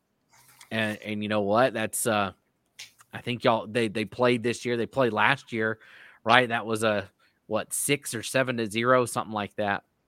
I'm sure you would know a lot better, Coach. But Grace will be rolling. That'll be a tough first round game for anybody. Yeah, low scoring game like that in the 8-man ranks. That's my opinion. That's worse than a low scoring game in the 11-man games. It's just brutal. And it seemed like every time I would do an 8-man game, I'm like, I love 8-man because you always get those 68-52, scores, and then it ends up being a 12-6 or something. It's like, boy, how did we get here, and how do we get home as fast as we can? Yeah, for sure. So, but let's move a little bit further. Let's move further into 1AD2s now in Eastern Idaho. Rockland at North Gem, Water Springs at Mackey. If Rockland and Water Springs win, they get the 2 playoff spots. Rockland and Mackey win. There's a 3-way tie between Water Springs, North Gem, and Mackey for that last playoff spot. If North Gem upsets Water Springs, there's a 3-way tie for first place with Rockland, North Gem, and Water Springs. But if North Gem and Mackey both win, Rocky and North Gem get the 2 auto bids. Water Springs would fall from second to dead last. That's a bummer if you go from second to dead last. You need an advanced analytics degree to understand all this. Yeah, I actually had to look up a couple of those words, definitions. Yeah. And that's why Brandon gets paid the big bucks, is because he can do that. But what are the odds of that happening, going from second to last? And is that really a concern of Water Springs on paper? I mean, we're talking realistically here, not politically correct coach speak. Will, you're the best at doing that. Coach speak, politically correct?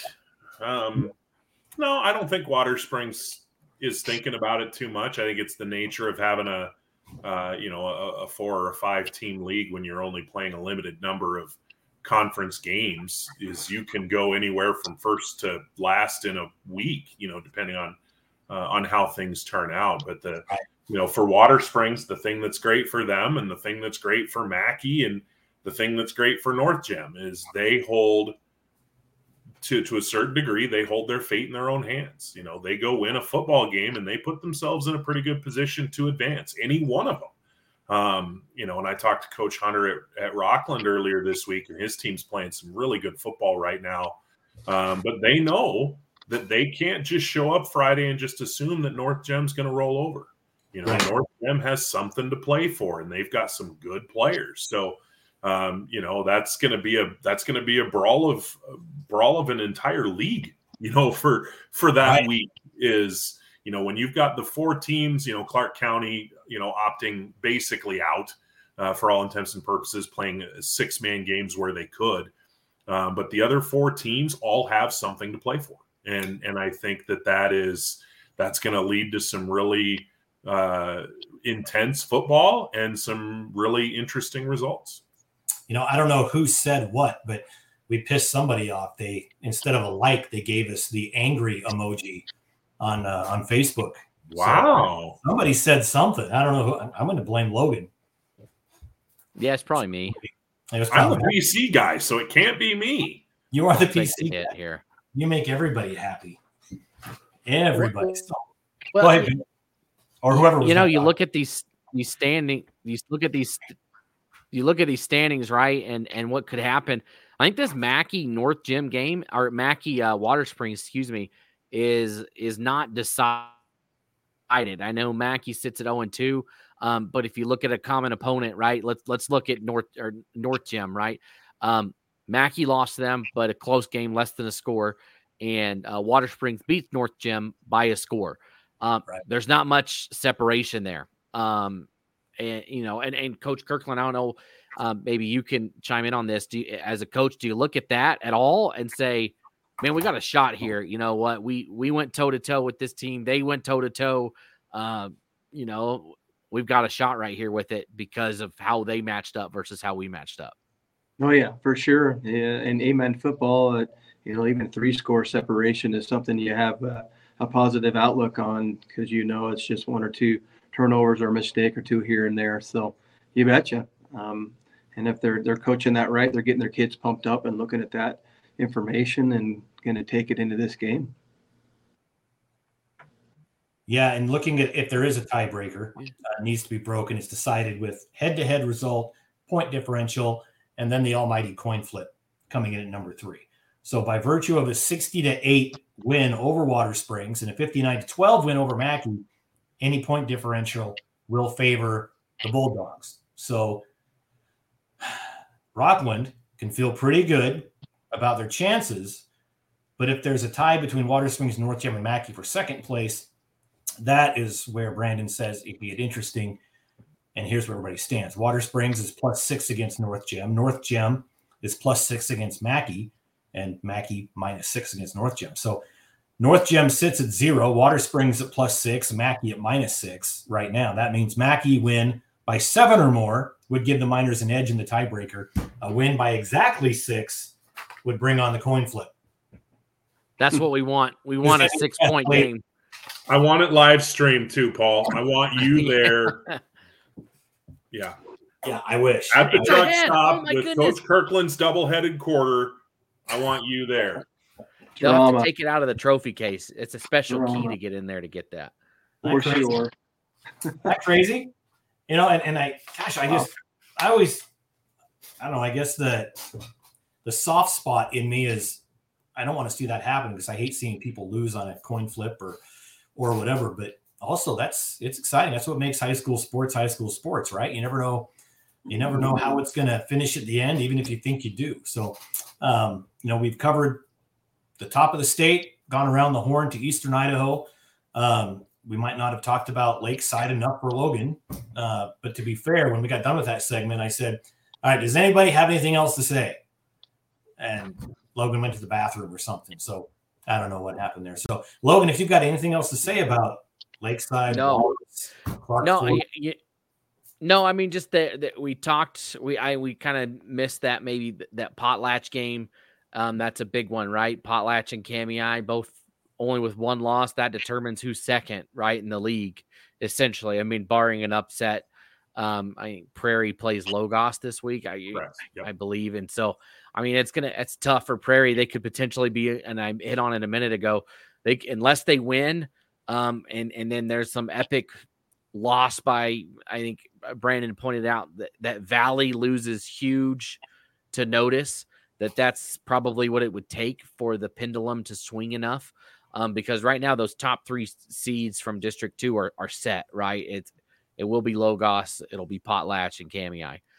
So they're on the outside, and that's tough, right? And that's where this at-large thing, when it's not, that's the opposite side of the coin, right? Instead of the predetermined bracket, right, where you're in, it's just left up to a computer to decide, and the computer sees your 5-3 record as not as good as a 3-5 team. Right. And maybe that might be accurate, but it always is on paper, at least a tough pill to swallow. So, but that should be a fun one between Potlatch and Kamei up there. That should be a good matchup. Kamei is looking really good this year, and that's another team that who knows? I feel like that 2 through 5 there at D1, it's open. Any of them could make a run, and Kamei beat Butte County last year in the state playoffs, so. They're just a team to watch out for over the next couple weeks. Well, guys, it's been a fun hour 45. This went 45 minutes longer than I thought it would, but we knew that the rules were getting tossed out the window with Brandon got. Brandon's going to look at this when he gets home from his game tonight and go, what the heck did they talk about? Why are you guys still on? Why are you still on? Yeah. And you're still on, but I had a good time. I kind of regret getting fired from the 8-man Prepcast. That was always a lot of fun. And Brandon takes over, and I don't, he doesn't need me anymore. He puts me out to pasture. So it's fun coming back. But I did get to come back during the exciting time of year. You guys are the experts. You guys are really what makes all this tick. And so one thing we like to do at Idaho Sports is inform you, but also like to entertain. And hopefully there's still a little bit of both. This is going to be archived, so you can go back and, flip through to the things that pissed you off or the things that made you giggle, whichever one. I think we did both tonight, obviously, by the emojis that we're getting. But whatever you do, go back to the Idaho Sports homepage and check out the bracketology update that Brandon kicked out. It's probably one of the most popular features that we do every year. Also, keep an eye on the game stream schedule. Logan and I were talking about that today. Once we know the playoff teams, where they're going to be at, that's when we can kind of put together a broadcast schedule based on where our broadcasters are, who's available, where we can send guys, which games we're allowed to do going into the playoffs. So keep an eye on the broadcast schedule. Hopefully by Monday, we'll know that. Also the photo galleries, of course, we've got the best action photo people in the state on the sidelines, including Will Hoenike this year has been taking a lot of photos down there with his. A couple of them have even been in focus. I wouldn't go that far, but you have been on the sidelines. That's really my point, was that you've been on the sidelines holding a camera. So we do want to thank you for joining us here, the 8-man Prepcast special edition. It was more intimate setting here with the four of us. We got to talk a little bit about hopefully as many teams as we could, hopefully your team. If you do have any questions, email Logan. If you have any complaints, email Will, and he'll take care of that. Don't call the Idaho Sports customer service number. That guy's a jerk.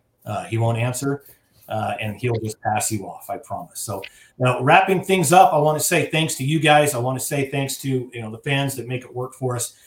Good luck to all the teams out there. But I want to give each of you a chance to wrap up in your own little world about what happened here as well. So let's just start on the top right. Will, go ahead and give us a quick wrap up on your thoughts of going into the playoffs and with how this 8-man season went. I like it when as many teams as possible have something to play for in the final week, and there's a reason for us to be talking for an hour and 45 minutes on the last regular season of the week. Or last week of the regular season. There we go. So I applaud the coaches, I applaud the teams, and I applaud the communities. It's been a heck of a season, and we've got the second season coming up here in just a couple weeks. Yep. Logan, what do you got? Yeah, I mean, same thing. I'm looking forward to seeing how everything shakes out.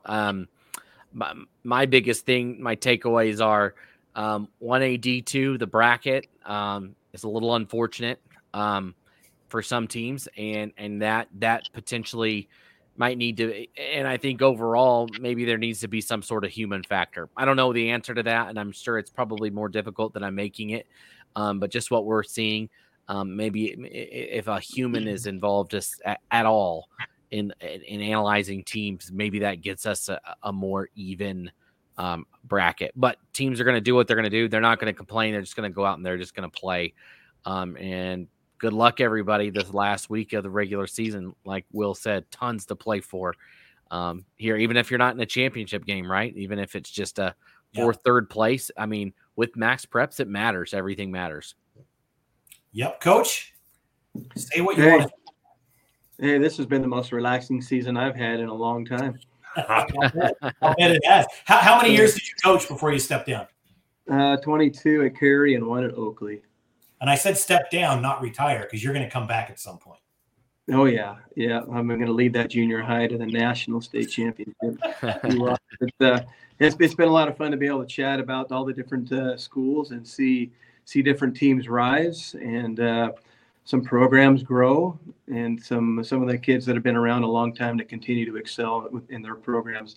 Looking forward to this last week and to the brackets as they play out. So good luck to everybody. Awesome. Well, thanks, guys. I do want to point out that there's holes here where I could put more hats. So if you're an 8-man coach or booster club, yeah, just get a hold of me and I'll tell you how you can send me a free hat. I'll even buy one from you. I just want to fill up this wall full of hats. He might even send you one. Okay. I mean, I've got a Cary Panther there, but I'm going to guess, that was 3-4 years ago when I got that. So there might be an updated one now. We got a new one for you. After that conversation with Lee J, I'm not sure what'll come in the hat when it's delivered to me. Yeah. You'll have to pay for it. I'll have to wash it first. So, all right. Well, that's going to wrap it up. Yeah, it's been a long 2 hours. That is going to wrap it up for us on the 8-man Prepcast extravaganza here on idahosports.com. Don't forget to like and share, and so that more people can enjoy it later on. For Will Hoenike, for Coach Kirkland, and for the Logan Green, I'm merely Paul Kingsbury. We'll have a good postseason, and we'll see everybody on the sidelines. Thanks, guys.